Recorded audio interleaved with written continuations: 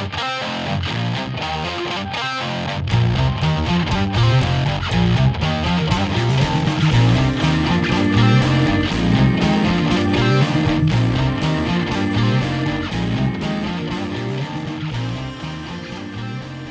everyone, and welcome to Smarten Up, an education in professional wrestling.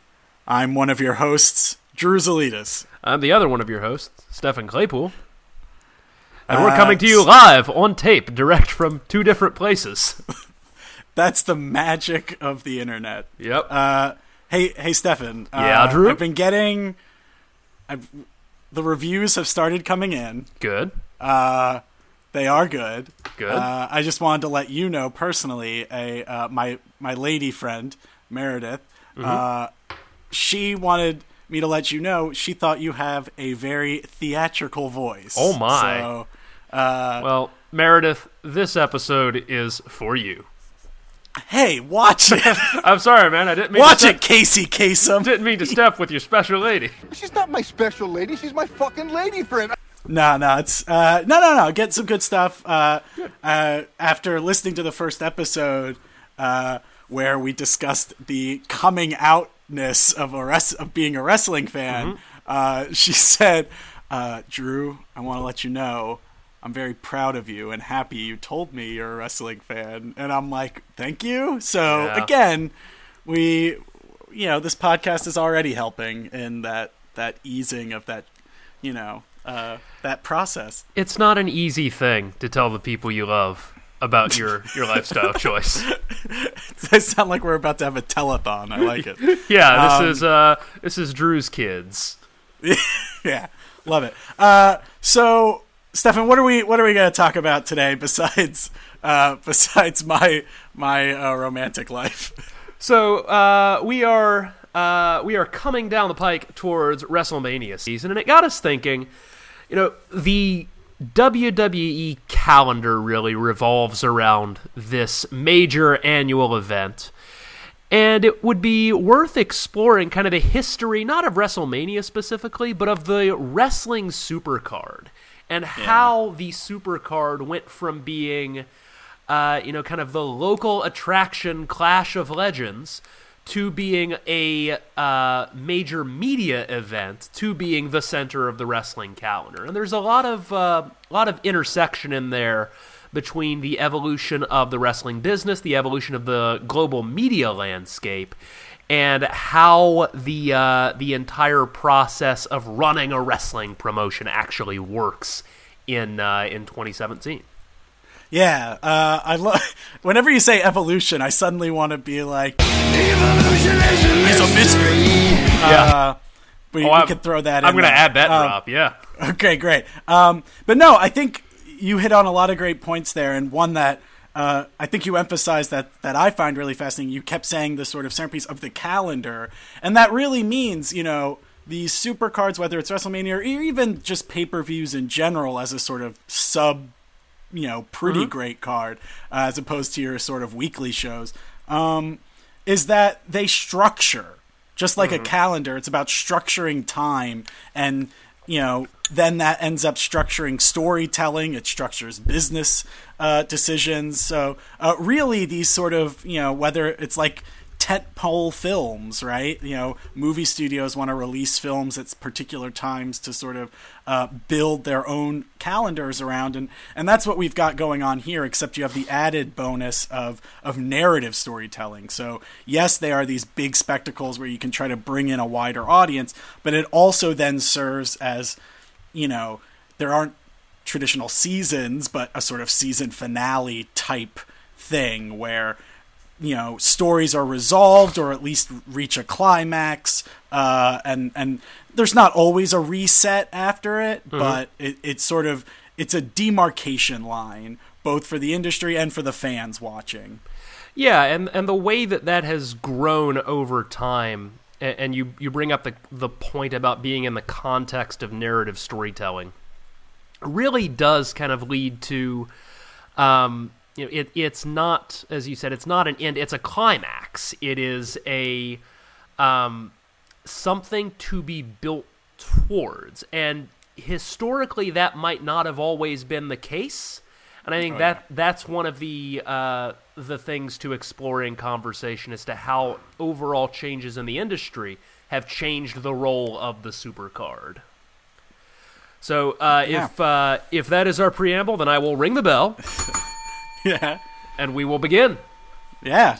No, we're getting good at this. Yeah.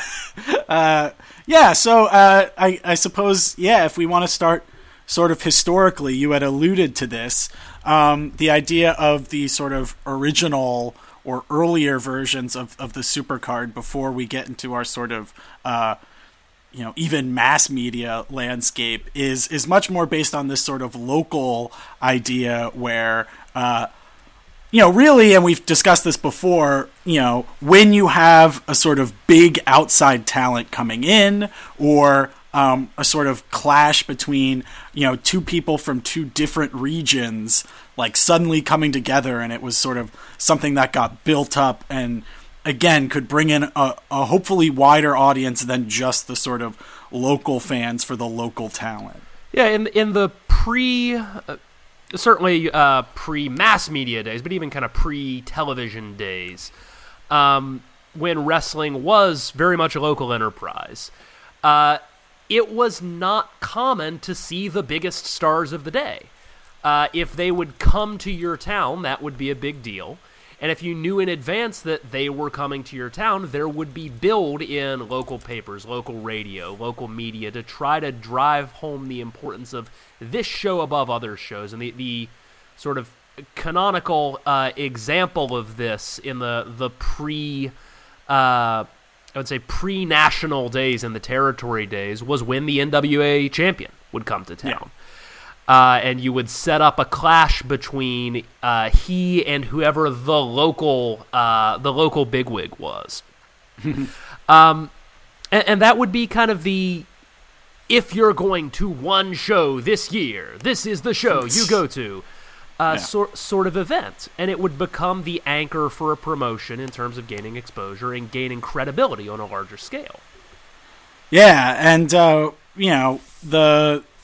as we've discussed before, this also relates to the championship, as you mentioned. So it both tied into, built off of, but helped contribute to the sort of prestige of the championship, of the title itself. If that's the champion, not of the sort of Midwest champion, but the national champion, clearly that means the stakes are higher. There must naturally be sort of a higher investment. So when that's going to be on the line, it's really going to matter quite a bit. And the arena may or may not be bigger. The ticket prices may or may not be higher. Yeah. And I mean, these are going to be in the bigger cities, often even in these early NWA, AWA supercards. Even back then, these were being held in arenas or stadiums, even like you do today. Yeah, they're not as big. They weren't as big as the Jerry World down in Arlington, Texas, but they were some of the bigger venues of the time, right? You're not going to have, it's harder to have these shows in a small gym or even a sort of local auditorium. So you could have these supercards. They could be in, baseball parks or football arenas or things like that, to again build that, to accommodate more fans, but to build that spectacle. And I think that's a word we're going to come back to a lot with these supercards is, yes, there's big names and there's big, championships and stakes, but then, and especially once we get to WWE and Vince McMahon, there's also this sense of the larger spectacle. And then it becomes more than just about the wrestling. There's so many other things involved. And it wasn't as crazy back then, but there was still this sort of, not multimedia, but like forms of entertainment that would take place. You could have musicians, you could have local acts, things like that. We're going to bring a whole bunch of things together. So bring everybody along. Yeah, there's, I think historically, there's not one moment, and people will fixate on WrestleMania because that's the easiest one, but there's not one moment where the big wrestling card immediately switched from being a pure wrestling show to a broader entertainment show. There is a history of that mix being there. I think what you saw over time from kind of those earliest days of, well, champions coming to town shows, or, Andre's been booked in the territory shows, was, and I think this really kind of took its deepest roots in the 70s, the rise of sort of cross-promotional or sort of, multi-promotional supercards. And the earliest example of this that I can find that was really big was the Super Bowl of wrestling. You couldn't call it that now. No. Not with the NFL's litigation. No. The big game. The big game of wrestling. Yeah, the big game of wrestling. So the big game of wrestling. We don't want to get sued. Yes. NFL listening in. Roger Goodell's spies listening in on this one. The big game of wrestling held in Cleveland. We're going in I guess this is the time when we step into the Wayback Machine, Drew. I call it a Wayback. We just set it, turn it on, open the door, and there we are. Or were, really. Where are we going? Anyway, we're going back to Cleveland? 1972, Cleveland, Ohio. Oh, Mr. Peabody, Cleveland! It's like we have a time machine. We could go anywhere at any time, and we're going to Cleveland in the 70s. Yep, the height of civilization. Oh, we have just lost that state in our demographic. Ohio's off the board. Yep. I'm sorry, guys. I love you. I'm sorry for your football season. Oh, I am not. I'm not sorry for how the World Series turned out this year, though.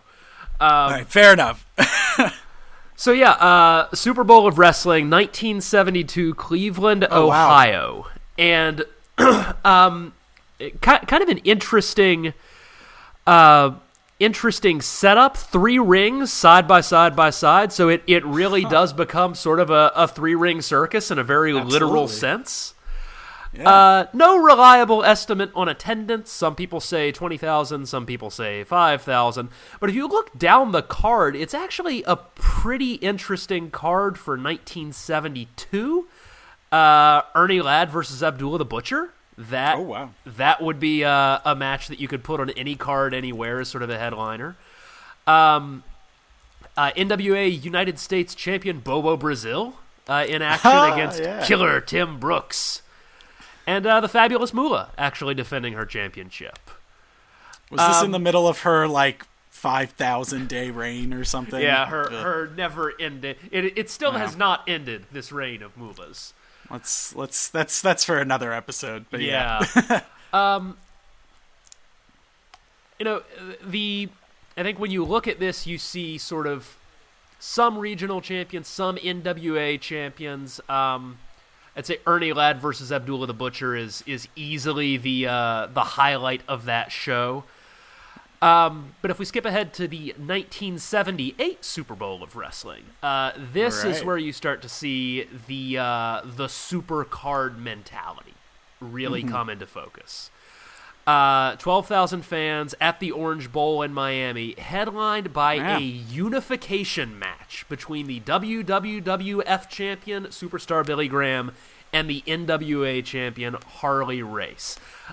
Shockingly ending in a 60-minute time limit draw where no title changed hands. Oh, jeez. Yeah, I mean, but again, this is, especially this sort of second version of the 1978 Super Bowl of wrestling. The big game. Almost got caught. Yeah. Almost got caught. This one is really hitting on a lot of those sort of markers that we talked about in early supercards, in that, first off, you're at the Miami Orange Bowl, so you're at this sort of football stadium, right? So already we're kind of in a different venue. And then, as you say, it's headlined by a unification match. So, this is not just local champion versus sort of national headliner. This is 2 national representatives of sort of massive, large, at the time, promotions in the NWA and the WWF, Worldwide Wrestling Federation. And so that's super, again, building that super card of higher stakes, and also this idea that, these things can interact. These groups can interact with each other, because as we've discussed briefly in the past, you had this regional system, and the NWA is the sort of unifier of all those. But that doesn't mean that they cover everything. WWF was still more in the Northeast, and things like that. You had sort of certain promotions that were still holdouts from the NWA. So it's a big deal when those things start interacting with each other. I think that's an interesting point, and it brings to mind something that I hadn't really made a connection on. If you look at really kind of the period of wrestling history where the WWF and WCW were in competition, one of the things you always heard is, well, what are the dream matches that you could have if these promotions would cross over? And for business reasons, they did not. They did not cross over. But prior to that, the dream match was possible. And once WCW was absorbed into WWF, the dream match was possible. There was just this weird, 15-year aberration where the dream match was a thing. And now the only thing that keeps us from the dream match is time. I mean, I'm sorry, but Harley Race probably is not going to be stepping into the ring against John Cena next week. Yeah. You could call it the American Dream Match, because Dusty Rhodes was around. All right, I had to bring it in there. And Dusty Rhodes on this card, exactly, defeating Ken Patera, the Briscoe brothers in action against Ivan Koloff and Mr. Saito. Mr. Saito. Chavo Guerrero Sr. in action. Look high, it's my last hope. Rocky Johnson in action, Ivan Putz. I mean, that's big. Those are guys, this isn't just like your Midwest and your South and your East Coast. Those are guys on the West Coast, right? Chavo Guerrero is mostly big in California, and Texas and the sort of Southwest region. And you're even getting them involved. And so, as you said, you would never have these sort of matches in the sort of, once we get into the 80s and 90s with WWF and WCW, sort of, because there was a higher just sort of sense of competition, whereas maybe at this time there was a sense we're all just trying to do well here, so let's sort of pool our resources. They weren't sort of direct competition, and part of the reason for that is this is before you've got where they are sort of direct competitors on television every week, right? Then you do need to say, we need to be doing better than them. But at this point, again, and this is sort of the reasoning behind the National Wrestling Alliance in the first place, let's work together, let's pool our resources, and the Supercard is sort of a culmination of those efforts. The parallel event to the big game of wrestling that would have really embodied the Supercard during this period of time was the Showdown at Shea, which was primarily a worldwide wrestling federation event. You'd occasionally see someone else pulled in there. This is, as much as anything, the WWE's precursor to WrestleMania, insofar as it was a big Supercard at an outdoor event venue, Shea Stadium in New York in this instance. And probably the most famous of these would have been the 1976 edition, where you had Andre the Giant defeating Chuck Wepner, Bruno Sammartino defeating Stan Hansen, and of course Antonio Inoki and Muhammad Ali fighting to a draw. Oh yeah. This is, of course, more people probably are aware of Muhammad Ali's later interactions with professional wrestling and the WWE, like with WrestleMania. But this is where you start getting, as we mentioned, not just, all right, we're trying to bring in a variety of wrestling fans, but let's try to bring in boxing fans and other fighting fans, right? So we're going to have Chuck Wepner, we're going to have Muhammad Ali show up. We're even going to get Inoki, a sort of international star, right? Inoki was sort of the biggest name in Japanese wrestling. And they had let's be clear, we're mostly telling a U.S. story here. There are examples of sort of international supercards, not as many, but if you think about in Japan, when you brought over people like Ric Flair and things like that for those matches. But Yeah, I think this is a great example of that sort of like, wait a minute, what if it's not just wrestlers? What if we can bring in other people famous in other arenas of sort of culture and sport and see if we can draw in fans that way? And it's good for the performers too, right? Like at this point, Muhammad Ali, I don't know. I'm not as familiar with him. Was he mostly done boxing at this point? So this would have been 76. I think he ends up going back to boxing. He may have been at this point. I'm trying to figure out where this falls in his timeline. Rumble in the Jungle was 74. Thrilla in Manila was 75. So at this point, he may have still been champion. Yeah. He was certainly towards the tail end of his career. The great Ali triumphs that everyone knows about were in the past at that point, but he was not the kind of shell of himself that he was in the early 80s when he was up against, Larry Holmes, and certainly before his health had really taken a decline. Right. And I mean, and again, this is, as much as that was, big for wrestling, it was big for Muhammad Ali. Again, like, this was a guy who was larger than life. And I think, as he even said himself, he was too big for just the boxing ring. And so one of those places that you could go if you were a sports star, but maybe your health wasn't as good, or you couldn't you could get a payday from doing wrestling events, which is very similar to what you've been doing, and you come with a bit of credibility because of your sort of legitimate, and I use that in quotes, sport background. This is the part of the wrestling podcast where we talk about boxing's legitimacy. Yeah, exactly. I don't know. I'm sure there's a boxing podcast out there that's like our mirror, but I mean, you're going to start seeing more of those, and that becomes a sort of staple at future WrestleManias, at WCW super shows, of bringing in celebrities or unconventional, let's say, fighters into the ring. So what is additionally unique about the Inoki-Ali fight is it was one of the earlier wrestling events, it may have even been the first, to have been shown on closed-circuit television.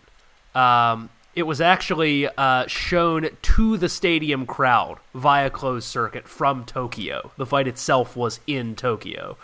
Oh, yeah. Wow. And closed-circuit television is sort of a precursor to pay-per-view. Starts to point the way for how this converges into changes in media going into the 80s. I think there is one more precursor to WrestleMania that we do need to touch on as we're making that transition. Are we talking about Starrcade? We are talking about Starrcade. A Flair for the Gold. That's the Flair for the Gold was 83. Yeah, that's the first Starrcade. Love that subtitle. Oh my god. Obviously, it was being built around Ric Flair, but yes, this is Starrcade. And again, because WWE sort of won the battle with WCW, Jim Crockett, all that stuff. And not just won, but bought out the library. They've sort of been able to craft their own narrative.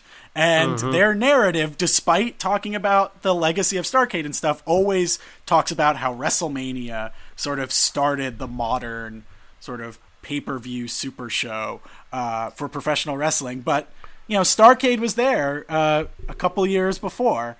And it's very easy, if you're only getting the sort of WWE version of the story to forget that. Yeah, and this is, I think, an important event for a couple of reasons. Maybe three reasons. One, again, closed-circuit broadcast, so again, this is becoming more common. Two, it's a hell of a card. Abdullah the Butcher versus Carlos Colon. You've got, oh my god, who was it that was under the mask as Charlie Brown? Jimmy Valiant. Jimmy Valiant against the Great Kabuki. for the NWA Television Championship. Roddy Piper and Greg Valentine in a dog collar Dog match. collar. Yeah, dog collar match. Ricky Steamboat and Jay Youngblood against Jerry and Jack Briscoe, and then the main event, Ric Flair versus Harley Race in a steel cage. And this is why it was a significant show, because that was the build. Oh, yeah. I mean, again, as the subtitle said, Right a Flair there for the in the goal. name. This was really, at this point, Harley Race is basically legendary at this point, or at least, approaching that sort of legend status as champion. And Ric Flair, was getting big. He was getting, championships and traveling around the world. But this solidified it. It was all about building Flair to sort of take the mantle from Harley Race and kind of, carry the torch of the NWA and professional wrestling overall into the next, time period. Yeah, we've talked in our championship episode, we talked a bit about the importance of champion as standard bearer in promotion. And this is, and we can think of a few more examples, but this is one of the iconic examples of the formal handoff of that standard bearer legacy. From Race, who I think at this point was a 7-time champion, and he was 40, and he was starting to wear down. And I think he wrestled for another 7 or 8 years, but never at the level he had been. And this was Flair's coming out party. Truly was. And I remember, in terms of defining Flair, this is two details that really sort of informed his career going forward. First, Flair bled in this match, as only Flair can bleed. Second, this was, I believe, the match. Ric Flair had a move that he did in almost every match, every big match, where he was whipped into a corner, kind of whipped over the turnbuckle, ran across the outside of the ring, jumped up in the other turnbuckle, and tried to cross-body into someone. And in every match he ever wrestled, he was countered doing that, except this one. He won the championship on that one, and then for the next 30 years of his career, it was a series of callbacks. Yeah, Ric Flair is not anything if not a sort of legacy act in terms of like if you go see I don't know, like the Allman Brothers play a concert, you're gonna be like, just play what we want, right? Like, yeah, no new stuff. Taking care of business. Just play. Play Jessica, and then we'll be good. Yep. That's all we want from you, Allman Brothers. And I mean, not to put down. Have you been to an Allman Brothers concert recently? I haven't, but now I kind of want to. I'm thinking about it. Actually, I'll tell you. This is a side note. I live here in Madison, Wisconsin. They just announced Bratfest. Our headliners are. Day 1, George Clinton. Oh my God. Day two, Everclear. Oh. So, they're from across the spectrum. Yeah. I have not been informed if Parliament Funkadelic will be attending, but one would assume. I can't imagine it's going to be George Clinton going acoustic with his with his old hollow body. We're getting off topic, but I saw. I'll connect it because this was in the Charlotte airport, which is near where Starrcade was. There we go. Nice. I saw George. I ran into George Clinton in a men's bathroom, and I remember coming out, and I was like, "Dad, George Clinton's in there," and he goes, "Are you sure?" And I'm like, "He's not like inconspicuous. It's obviously George Clinton or a very convincing George Clinton cosplayer. Like this is." Yeah. Yeah, he's not the kind of guy that you typically mistake for someone else. Right. He's not a celebrity who's concerned about being noticed. He's basically wearing a Technicolor Dreamcoat. Anywho, what we were talking about. Technicolor Dreamcoat. George Clinton, shockingly, to my knowledge, has never appeared on a Supercard. Oh my God. I know. He was in NBA Jam, though, so. Ah, there you go. But anyway, Starrcade. featuring the George Clinton of wrestling, Ric Flair. This really, again, you got the cage match, and Ric Flair, like, there was a bit of hot-shotting the title back and forth before this match. Ric Flair had been champion already, but, like, this goes to show, like, it's got to stick. And we had discussed this in the championship episode. There are times when someone can get the title and it seems to hurt the title more than help the person wearing it. And, you know, and one of the things you need to do is to have a build, a good feud, and then just a really solid match to cap it off. And it helped to have the supercard feel there. And at the end of this, it also built towards the next big one, because then you had that also began the legendary Ric Flair Dusty Rhodes feud sort of right after this. Ric Flair becomes the standard bearer, and then Dusty Rhodes becomes the sort of big kind of all-American challenger. And they have a sort of legendary rivalry that went forever, that Dusty hilariously would never let go into his passing, even in supposedly shoot interviews or things like that. He would always just be like, Ric Flair, I hate that guy. Even though you imagine they're good friends. Like, I love that. So, yeah, I mean, Starrcade was not just about an individual. I guess what I'm saying is Starrcade was not just about, hey, let's just have a great big show with a bunch of big stuff. They were also concerned about, hey, let's always make this the big thing. So Starrcade was also important for saying, like, this is annually how we're going to build our shows and our feuds. So, hey, these two, like, you know, Ric Flair wins, but we're already going to start sort of hinting that the next Starrcade is going to be him and Dusty Rhodes. And so, yeah, that's something that, again, ends up taking on a lot of meaning for once the WWF and future WWE sort of pick that up. So we're about a little more than half an hour into what is usually an hour-long podcast, and I think that that's the right place to be to start talking about WrestleMania. And I don't think that, I mean, we probably don't need to go through all 32, soon to be 33 WrestleManias, but I think we can talk about the idea of what WrestleMania is and how it came to be, and the trickle-down effect that then had on the way wrestling cards and wrestling promotions in the U.S. were structured as media grew. Yeah, absolutely. So, I mean, this is 1985. Again, as Madison Square Garden, so, you know, one of the most famous venues in the world. According to Vince McMahon, the most famous. Exactly. And again, all of this, we could always have the asterisks of, like, according to the WWF story. And it's not to say that they're lying, but it's wrestling. They exaggerate. They like to blow this up. So, like, you know, there's a lot of story that, like, Vince McMahon put, like, all the money he had into this, and, like, if it failed, his whole venture would go under. We don't know if that's really true. That seems a little over the top. That seems a little dramatic. I mean, if Vince went all in on all of his investments, like, he wouldn't have made it past the XFL. So let's be very, like. On the other hand, maybe that shows how committed Vince really was to the XFL.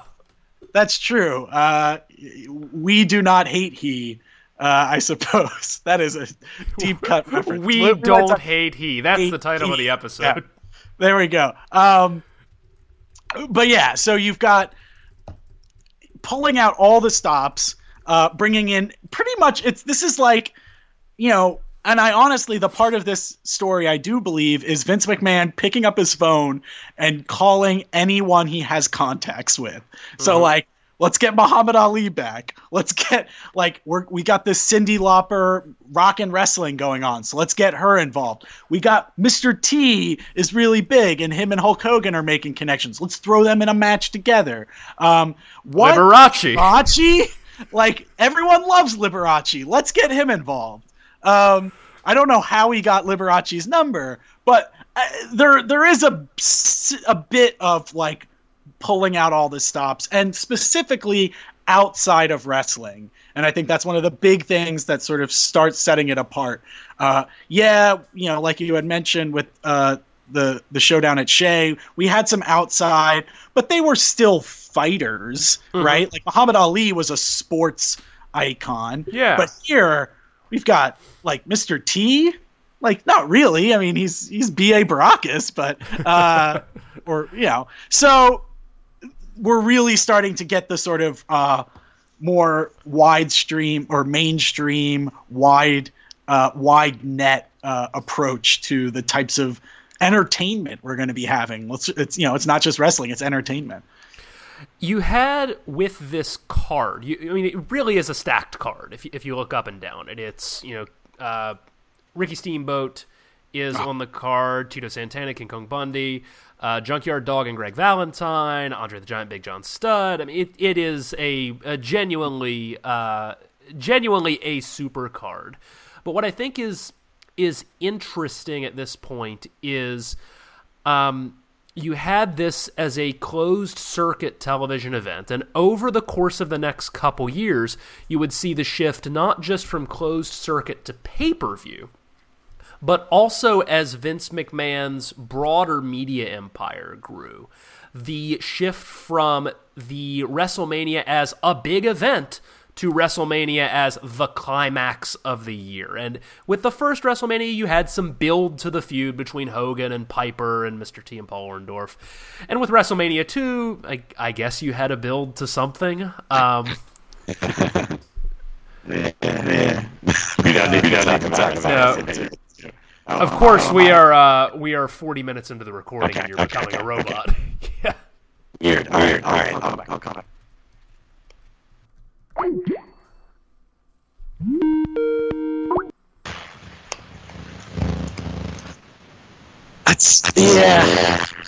I have no idea why that happens, and it continues to be super weird. Yeah, maybe next time out we'll try like Hangouts or something. It doesn't make a difference on my end. Yeah. Now let's give you a second just to normalize. So talk just a little bit more, and I'll make a mark. All right, yeah. Now you sound human again. Okay. Okay. I am WrestleBot. Oh, that has to be a gimmick somewhere. We'll fit Maybe when we make predictions about the future, we're like, "Hey, WrestleBot, what's going to happen in the future?" Cena wins. Now I'm lol. Now I'm imagining now. When I put it that way, I'm imagining us in a buddy '80s comedy where we built WrestleBot. We're like, WrestleBot, what are you doing? Like, that's the women's locker room. It's like, he's just getting us. We build him to go on the circuit for us, and we are his managers. And like, I'll be behind the scenes, kind of handling the money, and you be his hype man. Oh my God, I love this. And the whole thing is, he's a great wrestler, but we have to keep the secret that he is actually a wrestler. No one can know he's a robot. Even though it's obvious. Yeah. And that's why he doesn't cut promos and stuff. But they have to believe it's all like, it's us trying to like inside the WrestleBot suit, and that's kayfabe.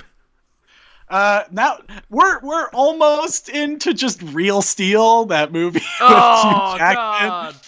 But we're taking this this is much more of a comedy in the 80s, Animal House, Weird Science realm, as opposed to the sort of father trying to like win his son's love. I haven't seen the film, but I don't know. What were we talking about? We're talking about WrestleMania and starting to. Yes. I think we were going to chart kind of how WrestleMania became the big calendar event. Yeah. Do you want to talk about WrestleMania 3 or? I mean, that's. Yeah. Yeah. I mean, WrestleMania 3 is. Again, like the biggest one, right? At least the most iconic of them. Yeah, and they claim the sort of attendance record at the time of over 93,000. I think that number keeps going up. Oh yeah, it's like George Washington getting an extra star as a general when Eisenhower becomes a 5-star. WrestleMania 3 had 120,000 people attending it. So this is in the Silver Dome. and it was Hulk Hogan, Andre the Giant, the two sort of biggest icons of the era in the sort of 80s boom, and the two biggest faces, really. And so it was a sort of big deal to be like, okay, where can we go from here? Sort of, they had built Hogan so much at this point, and this is a whole other topic that we won't get into, that you couldn't build a villain for him, really. It wouldn't work for the biggest show ever. So the only thing you could do was turn your biggest sort of, your other biggest name, Andre the Giant, sort of villainous, to give a new person for Hulk Hogan to conquer, ignoring the fact that they had fought before. They would not let you know that. No, but they actually... That they fought at Shea. They fought at Shea. Yeah, they fought at one of the Shea events. Right. So this isn't even the first Supercard they fought on, but for this continuity, it is like there was an Infinite Crisis situation. Yeah. There was the Great Reset when Bob Backlund lost to the WWE Championship. Yeah, that was the Crisis on Infinite Wrestling. Yep. Yeah. I think what's significant about this is really a couple pieces. First of all, enormous card. I mean, every iconic wrestler from this era who could have been in WWF at this time was there. This was the famous Savage Steamboat match. This was Roddy Piper and Adrian Adonis, Hart Foundation versus British Bulldogs. This was an enormous card. Second, this was the pay-per-view event. This is the one that drove pay-per-view as a core part of wrestling's business model for the next 2.5 decades, 3 decades at this point. Pay-per-view revenue alone was $10.3 million off of this one event to see Hogan Andre.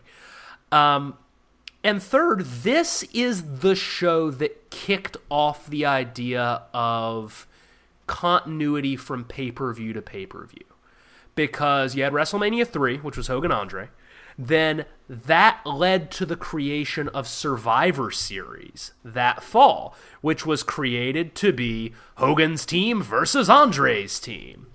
Yeah. And then that led into the continuing Hogan-Andre feud. Andre beats Hogan for the championship. We have a tournament for WrestleMania 4. Savage wins the tournament and sets up a partnership with Hogan. That dissolves and leads into WrestleMania 5. And so you start seeing the connective string being drawn from event to event to event. And it's kind of like, watching a serialized TV show, but probably in like the early to mid 2000s, maybe not so much today in the era of 12 episode orders, where you would have the sort of the main, and I think of Buffy the Vampire Slayer with this, like every season of Buffy, you could almost like clockwork say, okay, first episode is kind of a big deal. Third episode is a big deal. 8th episode is a big deal. 12th and 13th are a big deal. 18th is a big deal. 21st, 22nd are a big deal. And then you had the connective tissue in between. Yeah. And that's what you... No, you started to see that in the plot. Yeah, no, I think that's a really great comparison to draw this out. Because, yes, before then you have like your annual pay-per-view and you would still build to it the sort of whole year, but because these start bringing in a lot of money, and 2, you start getting more television time and television deals are going up, so suddenly you just have more space to fill.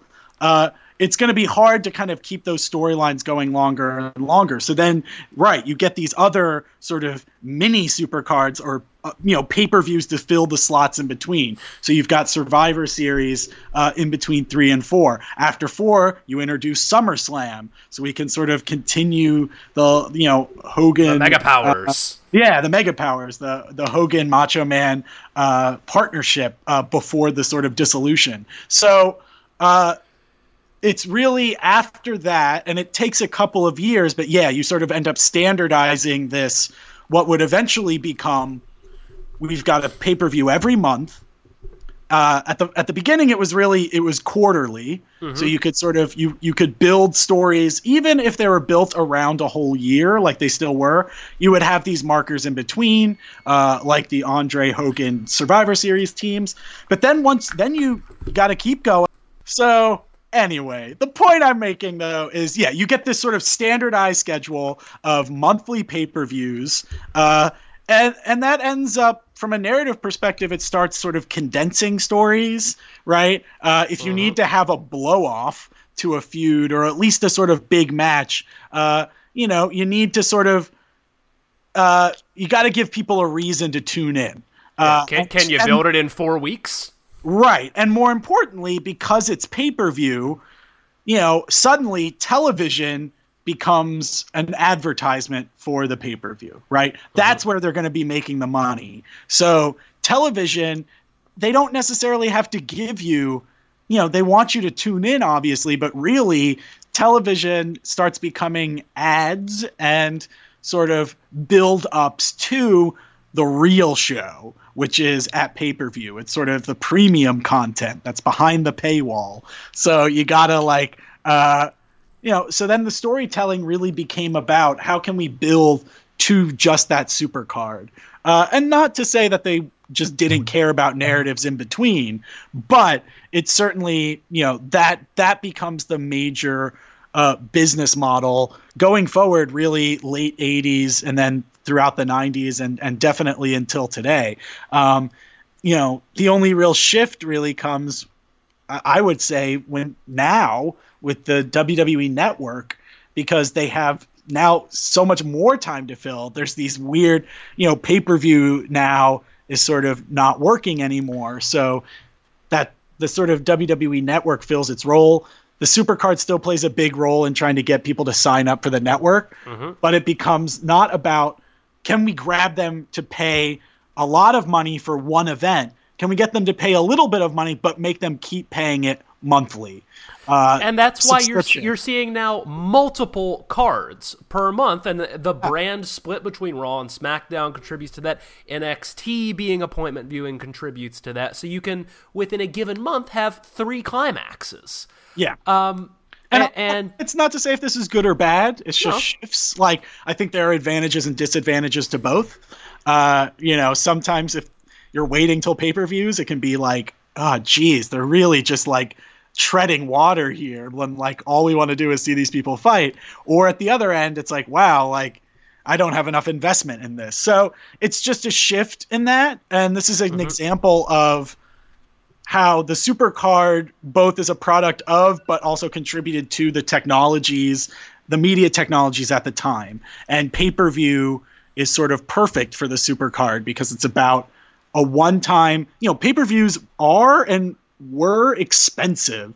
It was you had to watch with a bunch of people. You're not going to have an individual person paying $60, for this. I know that's what it was most recently, and I think even more for WrestleMania a couple of years ago before the network. So, it's a completely new way of doing business. And that's the question now for WWE is how do we, we're so used to, they've been doing this for 20 years where it's about, we've got big cards and we just build to those. Now we've got so much time on our hands. And so, I think it's an interesting time to watch WWE now because they're kind of figuring out how that storytelling works. I used to really enjoy, and I'm starting to see some of this come back with the network now, but I used to really enjoy the periods where you would have an extended stretch between pay-per-views. So WrestleMania would happen, and then you'd have 6 weeks until Backlash or something like that. And I remember the one that always sticks in my mind was there was a period, it was 2000, when Triple H was the champion, and The Rock was going to challenge him at Backlash. But The Rock had to leave to go film his scenes for The Mummy Returns or something like that. And so you had this period where you were building to the feud, but one half of the feud wasn't there for 2 weeks. And the way they filled that slot was they handed sort of the top babyface ball to Chris Jericho and just said, go do this for 2 weeks. And he did, and at the end of the 2 weeks, The Rock came back and went on his way. But those 2 weeks were invaluable in establishing the kind of performer that Jericho could be at that top level. And that's the opportunity that you have when you can structure those breaks more effectively. And the one that I think of more recently that the network did really well was in the build to WrestleMania last year, when you knew the match was Triple H and Roman Reigns, but you had the Roadblock event, and Dean Ambrose got his title shot and came away looking credible. And that set him up to actually win the championship later in the year and have the run that he had. So figuring out how to navigate the space between the supercards has, at this point in time, almost become as important as the cards themselves. That's a great point. And I mean, yeah, in terms of providing opportunities for sort of down card talent, to look at the evidence, Hulk Hogan, headlined the first 7 or 8 WrestleManias, right? Are we counting WrestleMania 9? Whoa, okay, good point. He basically headlined, yeah. Yeah, we'll say 9. It was still about him, but you've got yes, that we, there are conspiracies and all sorts of things about Hogan's backstage politicking and whatever, but it's also, this is the biggest card. So that also means we're going to put our most investment in there, and that means we're going to be the least or most risk averse, right? Yeah. Again, back to the movies. When you're making a tentpole movie, there's a reason a lot of the Marvel films are very similar to each other. We know it works.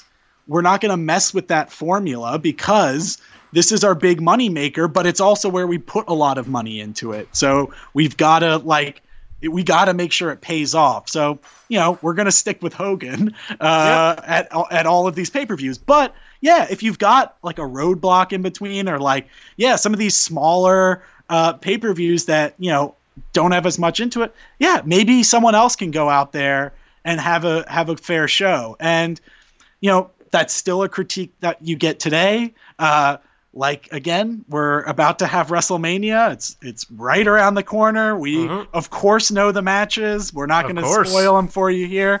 But like every year, there's critiques of part-timers, right? Maybe we should ask WrestleBot what he thinks about the matches this year. WrestleBot, what happens this year? Lol, Roman wins. Bleep, bleep. Oh man. Oh, WrestleBot. All right, back in your charging station, WrestleBot. But I'm glad we have a recurring character now. All right, we're gonna eventually be like Howard Stern. They're all characters. But yeah, you still have this critique today that every WrestleMania, it's all filled with part-timers. You got Lesnar, you got Goldberg, you got Undertaker. You've got all these people who are not there the rest of the year, putting in the time, and then they just show up for a couple, of months.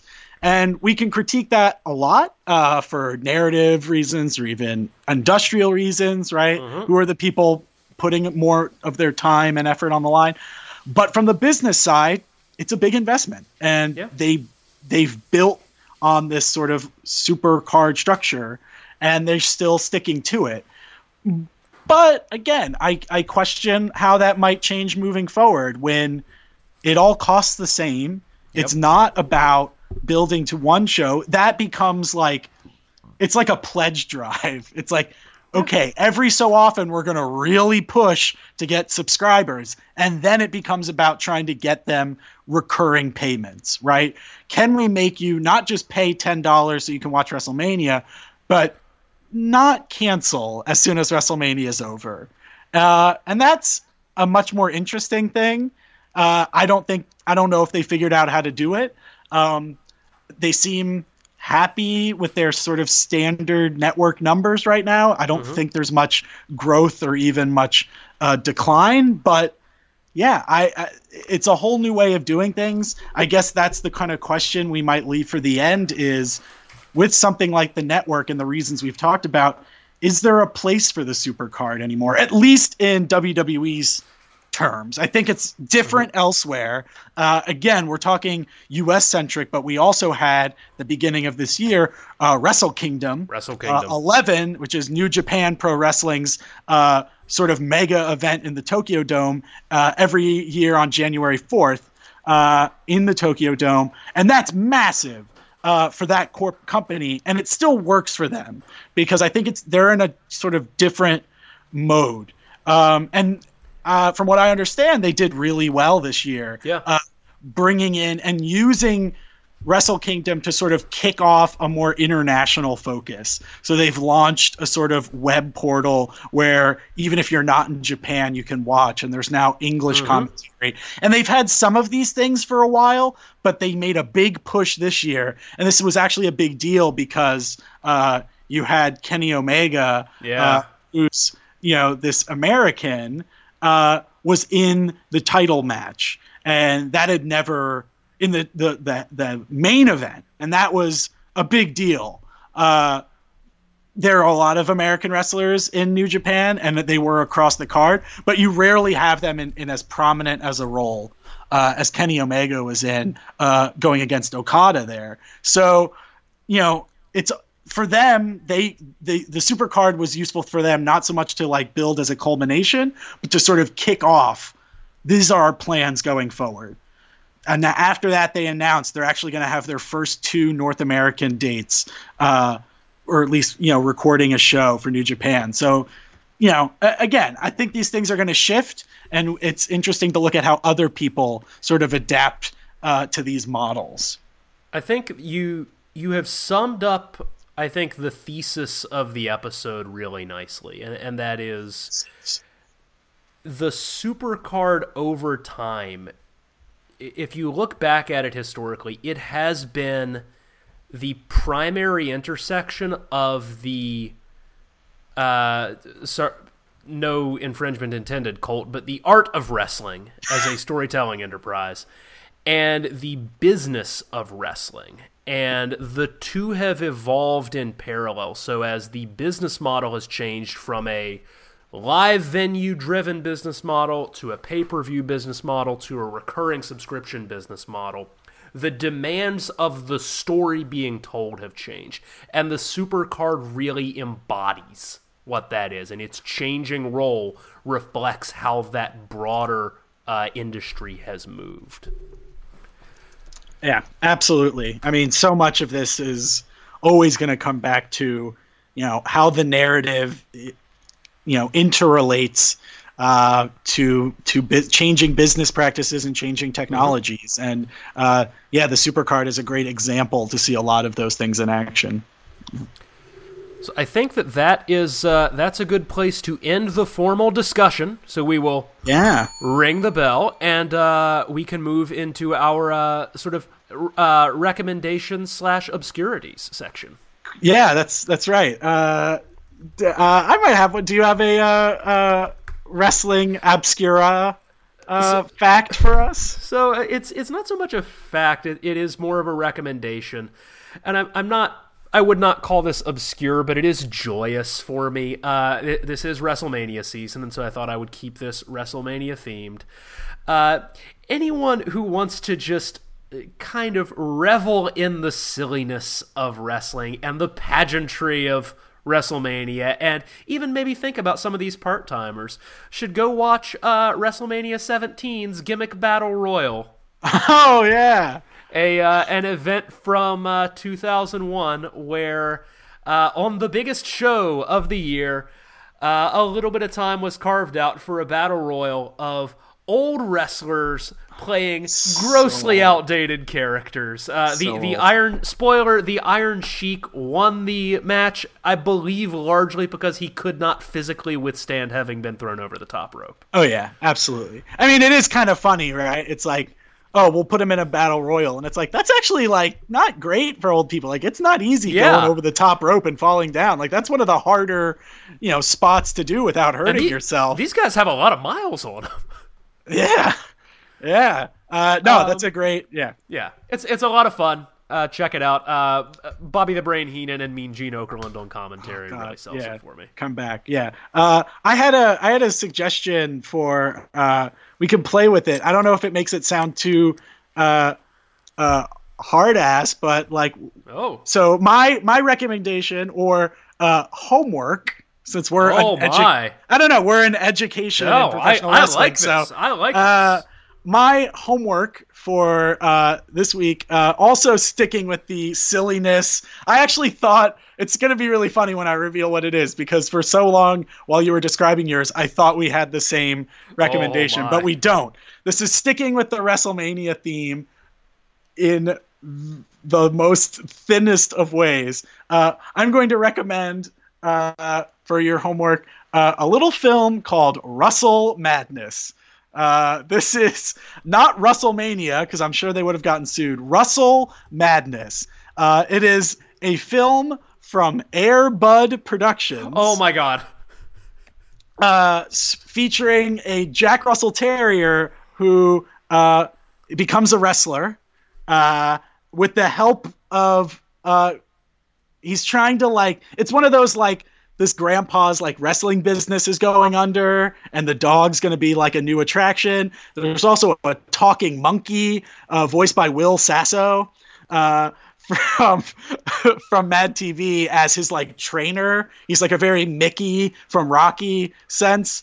And yeah, it's ridiculous as it sounds. You've got a Jack Russell Terrier wrestling, but the most important aspect of this, and this probably fits the Wrestling Obscura feature, is the main villain, or at least the sort of heel wrestler that our hero Jack Russell Terrier has to fight, is none other than current Lucha Underground champion as of this recording and former WWE superstar John Morrison, or Johnny Mundo. Oh my God. In Lucha Underground.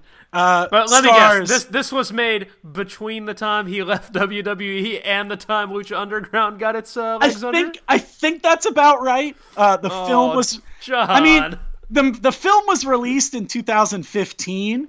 I don't know what the production schedule was like, but that seems to line up with sort of right before he kind of got back under with Lucha Underground. But yeah, I mean, because he did try to make a go of it in Hollywood, but this maybe this was the death knell for his Hollywood career. But I can imagine him sitting in his trailer next to a Jack Russell Terrier, Stop. looking at it and thinking, "You're the star. I'm not the star." You're making a huge assumption that there was a trailer on this movie. That is Fair enough. That is a huge assumption. In the car that he drove himself to the set. Yes. But yeah, we had talked in this episode about, copyright infringement.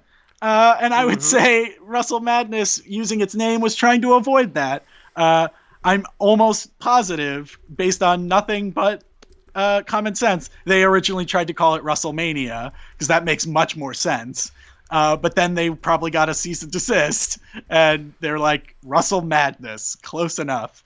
But yeah, also, I guess the other obscure fact that's not about wrestling, there's Air Bud Productions. There's a whole studio. It's an empire, man.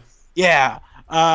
So, hoo boy. I guess if you're a fan of bad movies and any of those other bad movie podcasts out there, this could sort of scratch two itches at once.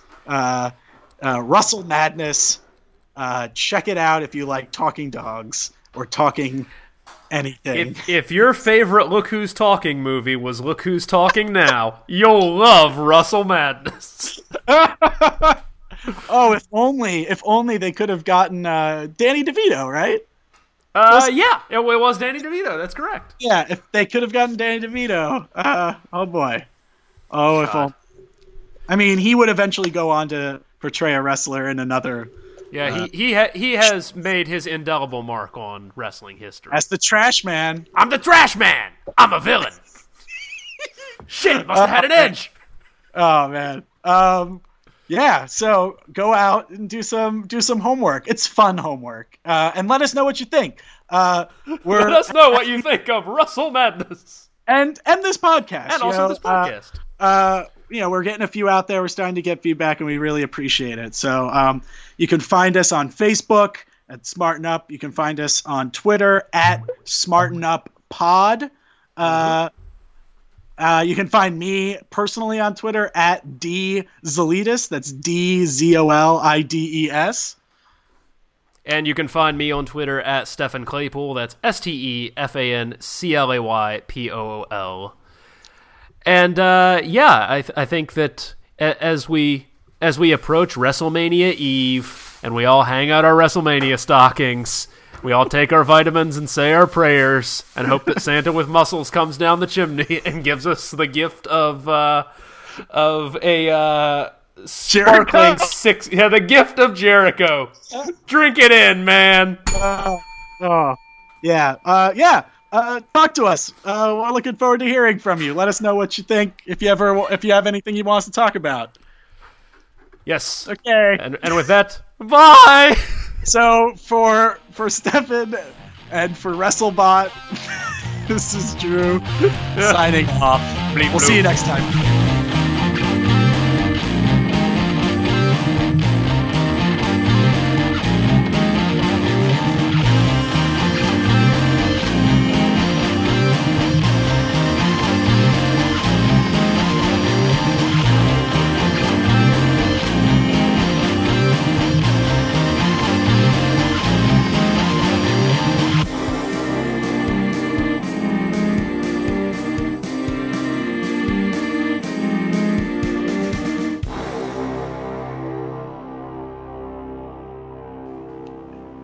He has walked away. He has no idea what I'm saying right now. I think he's cooking something. Oh, goodness. I hear sizzling. Oh, God, the sizzling. Oh, and I'm just watching. He's in the back of his apartment. Oh, my God. Oh, this is like Paranormal Activity. I'm just watching him.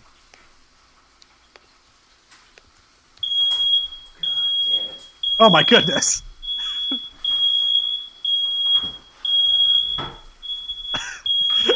If you can hear the beeping, Stefan is now climbing a chair to turn off the smoke alarm, which apparently went off from the cooking.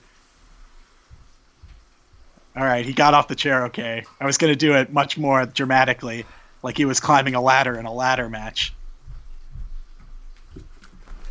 So I was hoping to do that discreetly, but then the smoke alarm went off. So you'll have to listen to the record.